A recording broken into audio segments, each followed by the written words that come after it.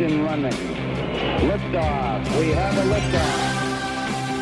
It is 12 after the hour. I am Eric Erickson. This is Atlanta's Evening News on WSB. Welcome. The phone number 404-872-0750 1-800-WSB Talk. It's a busy news day out there. So we got the Tex McIver trial. There's not a lot I can add, although I'm with Ron and Veronica and Phil and the rest of them when the jury came out and said that they want to know if they could get off on everything except one. I assumed they were leaning towards acquittal, and then a hung jury earlier today, and the lecture from the judge, and then suddenly guilty of everything except murder was something I didn't see coming. I was at lunch today and with Bryant Wright and a friend from his church, and we were talking about this case and just shaking our heads at all over that the jury had come back, and I certainly didn't expect them to come back late this afternoon after having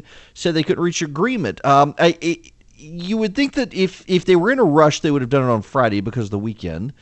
And my guess can only be that there were one or two jurors holding things up. And the rest were ready to go, and so the rest of the jury was accommodating them as best they could. Now, my wife asked the question a little while ago, why felony murder, not murder? What's the difference? Well, murder in Georgia is essentially malice aforethought. You plan to kill someone. You have an anger, a hatred against them, and you set about planning to kill them. Felony murder, which is what they found Tex McIver guilty of, is a murder that occurs in the commission of another felony. So he was found guilty of aggravated assault with a deadly weapon, which is a felony. In the aggravated assault, Diane McIver died. Therefore, he's guilty of felony murder, which is different from the planned murder with malice. And then guilty of everything else as well. Did not see that coming. It is impressive to see the jury work this out and to see the system work with the trial by jury. Tex McIver is now in custody, and they will sentence him at a later date. If I remember right, in Georgia, a felony murder is not a death penalty. It is a potential life in prison crime, but it is not a death penalty crime. Murder in Georgia, first-degree murder with malice, is a death penalty crime. Malice murder is, or not malice murder, rather, felony murder is not. But then guilty with trying to influence a witness, guilty of committing a crime with a deadly weapon, guilty of aggravated assault with a deadly weapon, guilty of felony murder. What you see in this process is a prosecutor, a good prosecutor, tries to charge everything possible and essentially provide the jury a menu option. You can find him guilty of murder, but you don't have to. If you don't, you can find him guilty of felony murder. But if you don't, you can find him guilty of aggravated assault with a deadly weapon, and on and on. Or you can find him guilty of all of the above. And they did, with the exception of a first-degree murder. I'm saying first-degree murder. The charge was actually murder, just so you can distinguish it between felony murder. There you have it. So sentencing will be coming up. We will see what McIver gets, given his age. A life in prison probably isn't actually that long of a time. Then we also have the Waffle House shooter has been arrested. The FBI is saying there may be possible charges against his father, which is a good thing. Now, this is another situation where this individual, the Waffle House shooter, appeared on the radar of the FBI and then was dismissed. And his guns were given to his dad by Illinois police, and his dad returned the guns to his son after saying he wouldn't. It sounds to me like the dad probably needs to go to jail. After telling the police, based on the facts we know right now, he told the police he would not return the guns to his son, and he did. The son clearly has mental health issues. It's interesting to see a bunch of gun control advocates rush out over the weekend and say, oh, they're going to tell you this guy has mental illness. You shouldn't believe him. This was just another white guy with an AR-15. No. The guy actually has mental illness. The man believed Taylor Swift was stalking him and apparently attempted to get a meeting with the president at the White House where the Secret Service detained him to see if the president could broker a deal between him and Taylor Swift to get her to stop stalking him. He clearly had issues. And then, of course, this afternoon we have the Toronto attack. Word is still coming out on that. 9 people are dead, 16 are injured after a terrorist in a van ran people over on the Toronto street. He, as well, is in custody, like the Waffle House shooter. Those are your major stories that are out there today. We will take your phone calls on that and a whole lot more. 404-872-0750 or 1-800-WSB-TALK. But we've also got a ton of other news out there today as well that we need to deal with, including Mike Pompeo, his vote before the committee in the Senate will be headed to the floor of the Senate. Shania Twain and Jeff Ely and the outrage of people related to them, and oil prices. My goodness. But I got to leave you with this as we head to break. The funniest headline you will see this week is from space.com. Uranus smells like rotten eggs. Just ponder that one while we go to break.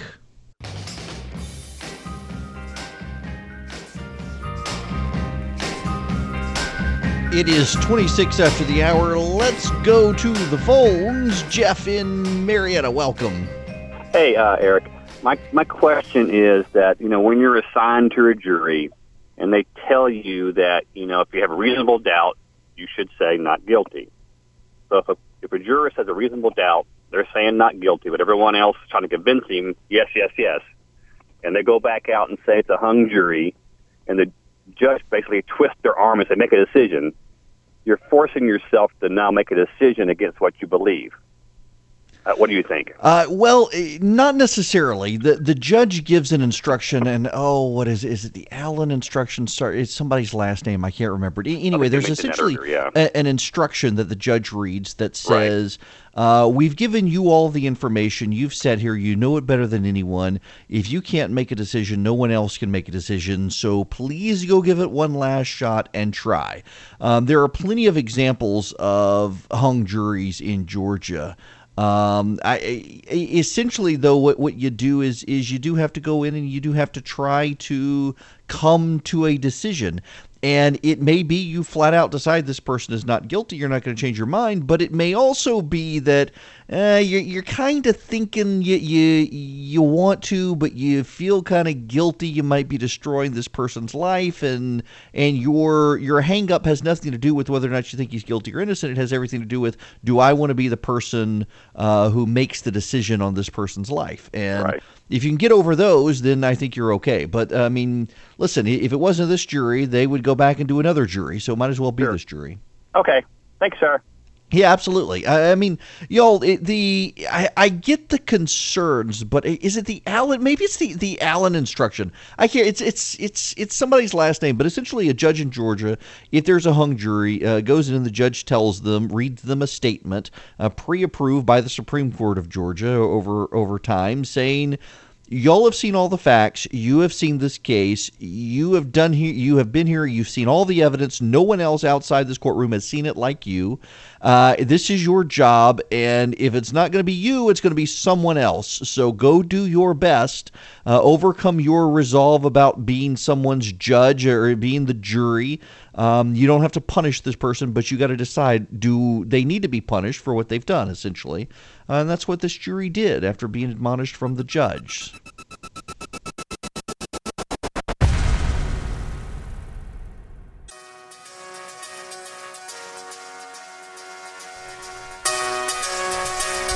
Hey, remember me? It is one of those days, folks.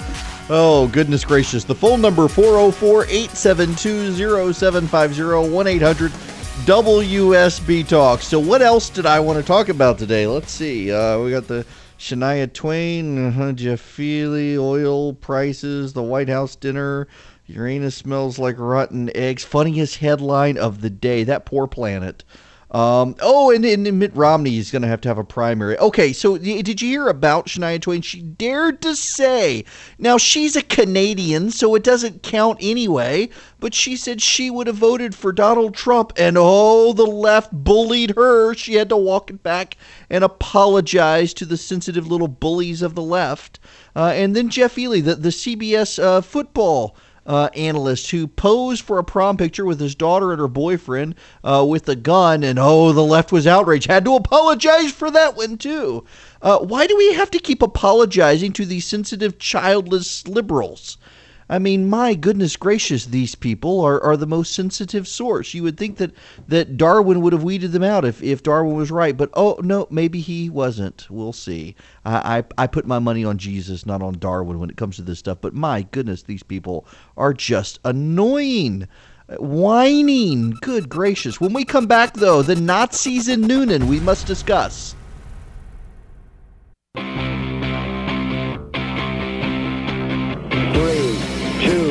1, 0. All engine running. Liftoff. We have a liftoff. It's 12 after the hour. I'm Eric Erickson. This is WSB. The phone number 404-872-0750 1-800-WSB-TALK.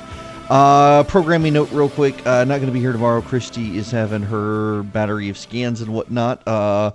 Every 3 months we go through this with her lung cancer, so prayers appreciated for good scans tomorrow. Let's get into the news, some Georgia news. I told you as these come out as purchased ads, I would play them. Casey Cagle has an ad up, went up over the weekend. I want to talk about the governor's race a little bit, and I want to tie it into Mitt Romney. Just be patient with me and you will understand what I'm talking about. But this is the new Casey Cagle ad. I got to say, I hate the silver shiny font. It makes everything look distorted in the ad. Nonetheless, listen to the ad. Children deserve our best. When a single mom is struggling with an addiction or a life-threatening illness and needs a safe place for her child while she recovers, there's a better way to help than state foster care. That's why I led the fight to pass the Strengthening Families Act, to give parents the right to place their children with a trusted friend or church member so they're cared for by those who love them, not just government. Conservative Casey Cagle leads. Can I just ask a question? Why is he whispering in the ad? That was the first thing. It's a good ad. He did push on adoption reform on this issue. Andy Stanley and other pastors in the metro area really were focused on allowing churches to help families put their lives back together, and the state had opposed the effort. Casey really did fight for this. Now he's got a commercial out about it, but it just sounds like he's whispering in the ad, and I have no idea why. Now, I have noticed, and by the way, you should also know, in the Clay Tippins ad that came out the other day, going after Casey Cagle and then attacking Hunter Hill as Benedict Arnold, Congressman Jody Hice has come out with a very forceful statement against Clay Tippins that he thinks it's disrespectful to call a soldier who put his life on the line at war for this country a Benedict Arnold over a public policy issue. It sounds like Jody Hice coming to the defense of Hunter Hill pretty strongly on that. But, other than these little issues, this hasn't been a very big race. I mean, there hasn't been a lot of buzz about it. There hasn't been a lot of controversy in this. Now, I know they're all saving their money towards the end. Apparently, a big Brian Kemp ad buy is coming out soon, and there's no controversy. As a talk radio guy and a political junkie, I'm impressed there hasn't been as much back and forth and yang between the candidates, and I know it'll happen in the runoff. The runoff will be savage with two candidates with millions of dollars in the bank trying to destroy each other as they head towards, and it looks more and more like Stacey Abrams as their Democratic opposition. It's going to be interesting to see how the state party tries to get the candidates not to personally destroy each other, to make it easy for the Democrats for November. But I think that's where all the fighting will happen. Now, I bring all this up to contrast with the situation with Mitt Romney in Utah. Mitt Romney running for the Senate. I wish every state did what Utah does. Now, follow along with me here of how Utah does its primaries. In Utah, both parties have conventions, and statewide candidates and congressional candidates, I believe it's congressional candidates, I know it's Senate, governor, things like that. What they do is you go to a convention and you put your name on the ballot at the convention. And if you can get 60% of the convention delegates to go along with you and support you, then there is no primary. If you have 60% of the grassroots activists who go to a party convention in your favor, you don't have a primary. It saves the state money. They don't have to run your primary. But if you can't get to 60%, let's say there are 5 candidates, if you can't get to 60%, they have a vote at the convention for the top 2 people. And if one of those 2 people gets 60%, or they narrow it down until you get to 2, rather, and if one of those people can't get to 60%, then they have a primary between them, and all the voters in the state can go have a primary and decide. But if someone can get to 60% in the convention, there's no reason to have a primary, because the base of the base, the people who show up at the convention for the party, have chosen that person. And what happens in Utah, you find that your grassroots activists are much more engaged. Your party is much more organized at the county level constantly because you're having conventions every 2 years. The base of the party is much more involved in the operations of the party. And you don't have these bloody primaries if someone can get their grassroots organized. And then what you find out as you head into the primary, if you do, is that both sides are very, very organized heading into the primary because they've been organizing for the convention. So it helps produce stronger candidates overall, but it also helps minimize the number of primaries you have. If you're going to have a blowout candidacy, there's no reason to spend all your party resources and state resources on a primary. Do it at the convention. It just makes a load of sense to me. Mitt Romney was not able to get to 60% of the convention, so there will be a primary in Utah. He is expected to win that because he did get close, but he didn't get quite there. I just think it's something that every state should adopt. And what you find is that conventions oftentimes pick conservatives or on the right, liberals on the left, but who also have a mind towards winning. Occasionally, like the Virginia situation, Virginia Republicans picked a bunch of wackadoos every once in a while. But by and large, it really helps, and it streamlines the process, and it makes the party actually involved in it. I have been, it's a progressive idea, primary system. Came out of La Follette in Wisconsin, and I don't like the idea that Democrats and Republicans can cross over into each other's primaries and shape the candidate field for each party. I think that's a bad idea, and I really like the convention process and wish we did it here in Georgia. An official brief Profit Center timeout to thank a sponsor, Man Crates. I'm drinking a beer, and it is in my custom pint glass with my name on it, my beer glass. I've got 6 of them, and I got them from mancrates.com. It is the website to go for the impossible gift person, the guy who you want to get him something awesome, and you're just not sure. You got a birthday coming up, you want something, you want to recommend someone go there to get something for you, mancrates.com really is awesome. They've got stuff if you're into grills, if you're into home cooking, brewing, distilling, if you're into sports, hunting, fishing, you name it. They've got a Man Crate for you. In fact, Man Crates has gifts for every type of guy, and it's shipped in a wooden crate. You can go to my Instagram page and see the video of mine when it came. They even ship it with a crowbar. You pry it open yourself. It's really cool packaging. Hundreds of gift options. So finding the perfect Man Crate, it's really simple. You go to mancrates.com/Eric, ERICK. You find the unique gift like the adventurous knife making kit for the hands-on guy or the whiskey appreciation crate. They've got thousands of 5-star reviews. Every Man Crate comes with a 100% satisfaction guarantee. I love my beer glass. glasses. They even, when they shipped them to me, they shipped beer nuts and peanuts, you name it. Got great little gifts. Had bar snacks for my friends when they came over. So tell your wife, your girlfriend, your mom, whoever you know you want a gift from them, or you want to get a gift for someone. Go to Man Crates. You'll get 5% off at mancrates.com/Eric. Limited time offer, 5% off right now at mancrates.com/Eric. That's Man Crates, mancrates.com/Eric. Thank you to Man Crates for sponsoring the show.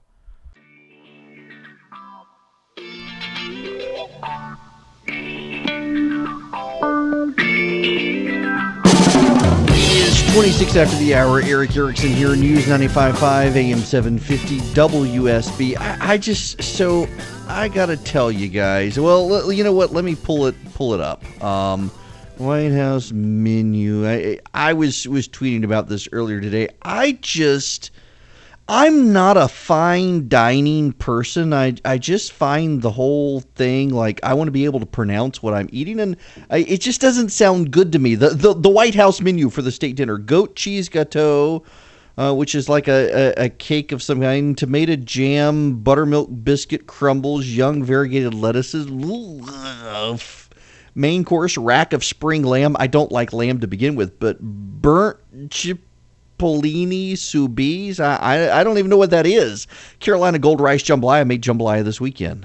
Tasty. A nectarine tart. No, thank you. Creme fraiche ice cream. I actually made that this weekend. So I'd be good with the jambalaya and the ice cream. And can I get like the buttermilk biscuit without the crumbles? I'm just not a fine dining person. And I mean, God bless you if you are, but I want to be able to pronounce everything that I have on my menu and know what it is. If I were president and I was doing a state visit, we'd have gumbo for the soup. I'd make it chicken and andouille probably because of people's shellfish allergies. But then I'd do fried chicken and mashed potatoes with roasted asparagus or green beans, and then we'd have sweet potato pie for dessert. It would be fantastic, and maybe even some homemade buttermilk ice cream. I made creme fraiche ice cream and buttermilk peach ice cream this weekend. But all this other fancy stuff, no thank you. I just have no reason to do that.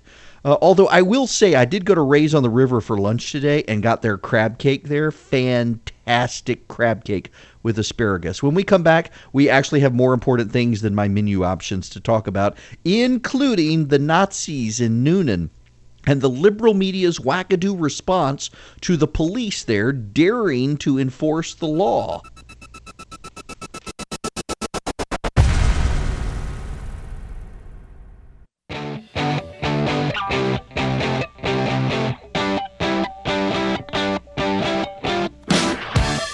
Is 40 after the hour. I am Eric Erickson. This is Atlanta's Evening News on WSB.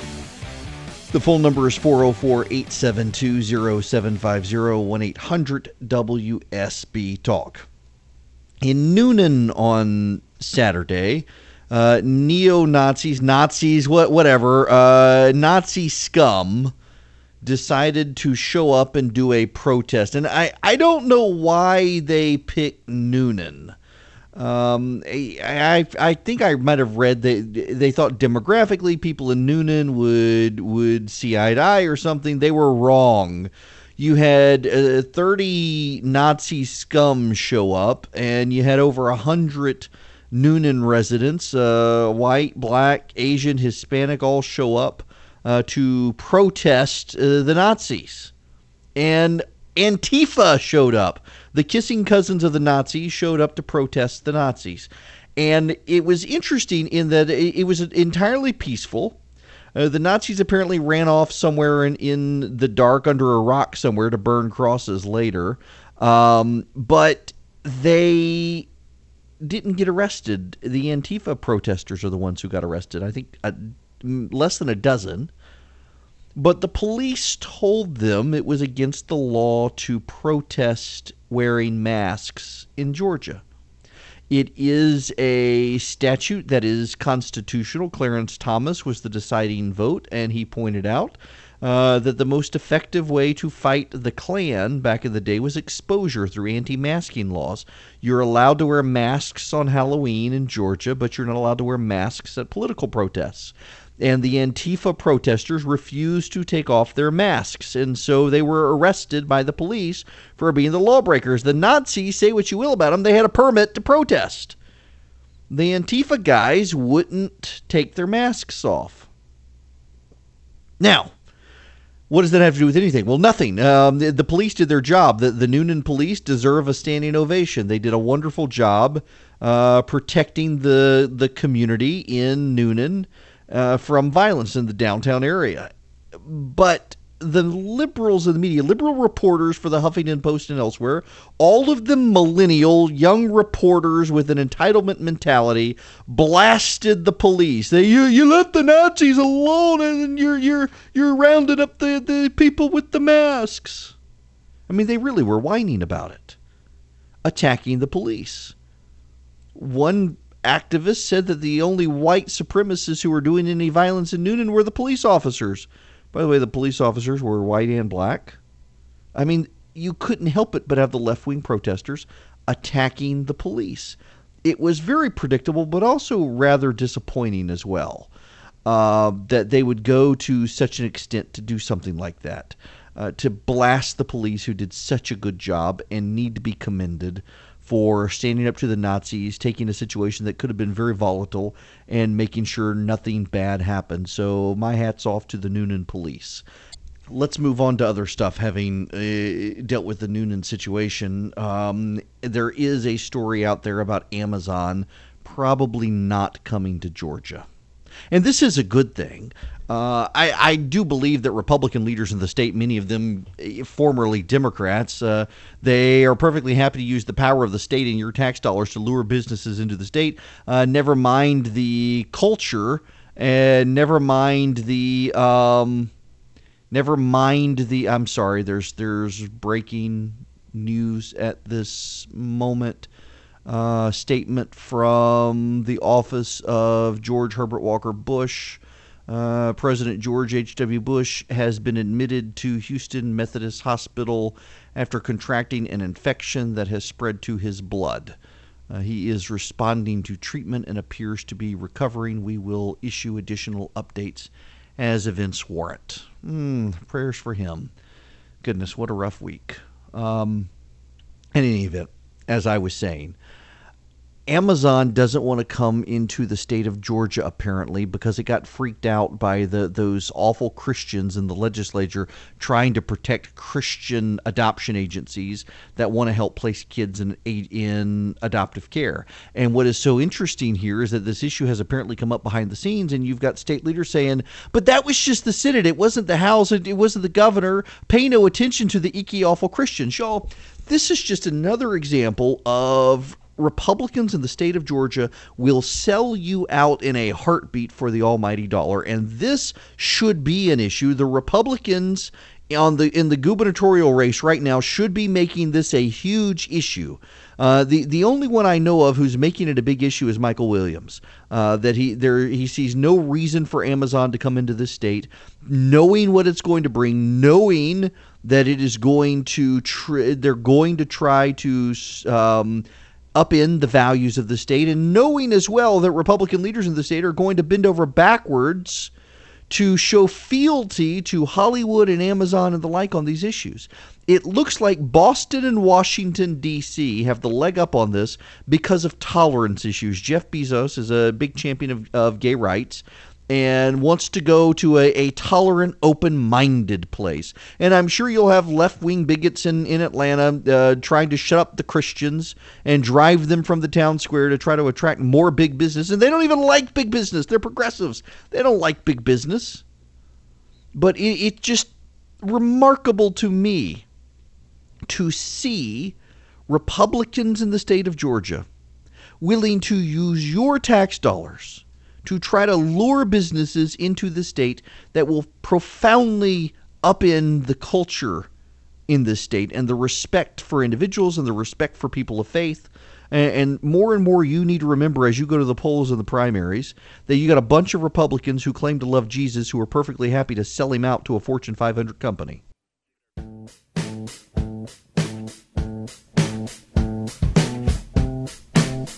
It is 54 after the hour. There's a story making the rounds about a woman who received an apple slices in a little Delta baggie. She was coming back from international flight. Delta passed out the apple slices, and she put it in her bag, got off, went through customs, got a $500 fine for bringing agriculture products back into the country. Again, this was a Delta flight. They were landing, I think, in New York City.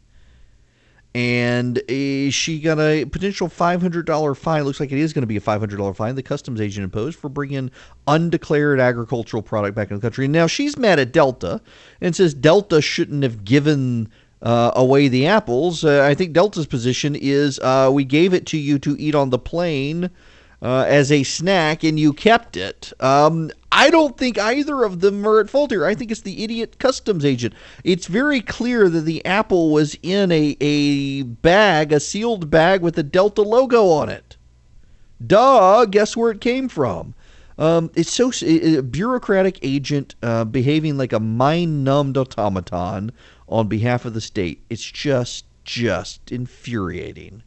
Lastly, you should know that Mike Pompeo's nomination has been reported out of the Foreign Relations Committee. There are votes in the Senate to ensure he's going to get confirmed probably no later than Thursday. The senator from Delaware, a Democrat, I forget his name now, who did it, starts with, it's not, I can't remember anyway. Coons, that's it, Senator Coons. He abstained from voting because Johnny Isakson was missing from the committee this afternoon. Johnny Isakson here in Georgia. He was not there able to cast his vote. Otherwise, Pompeo would have gotten out with no problem. So the senator from Delaware, out of respect to Senator Isakson, voted present so that Pompeo would have the votes to go to the floor. A number of Democrats have come out and said they would vote for him. I got to tell you, though, when I talk about Trump derangement syndrome, I think it affects both sides. There are people who have never, ever cited, just the character issues with Trump. People who are just doubled down on it. It doesn't matter anymore after years of it mattering is Trump derangement syndrome. But it's also the people who for years have said we need guys like Mike Pompeo in office. He's responsible. He's reasonable. He's measured. He's an adult. He has gravitas. And now they can't bring themselves to vote for him because Donald Trump has nominated him. It is like there is a madness of the mind burning through this country, and reasonable people are just going to have to keep their heads above water and rebuild the country after the nonsense of this stuff kind of burns through the country. Mike Pompeo was nominated by the president to be director of the CIA. He passed with a number of Democratic votes. And it is amazing to see those people now come out and say, oh, no, we can't have this guy as Secretary of State. Donald Trump nominated him. That's just silly talk. Pompeo is far more qualified than Tillerson. And you know what's so interesting? In what people don't realize is that Nikki Haley, there was no love lost between Tillerson and Nikki Haley. But Nikki Haley and Mike Pompeo and John Bolton, the three of them have a really good working relationship together. I mean, we are looking at a foreign policy powerhouse between the three of them advising the president of the United States. I am really excited to see Pompeo get into the Secretary of State's office. And, of course, the new CIA director is awesome, too.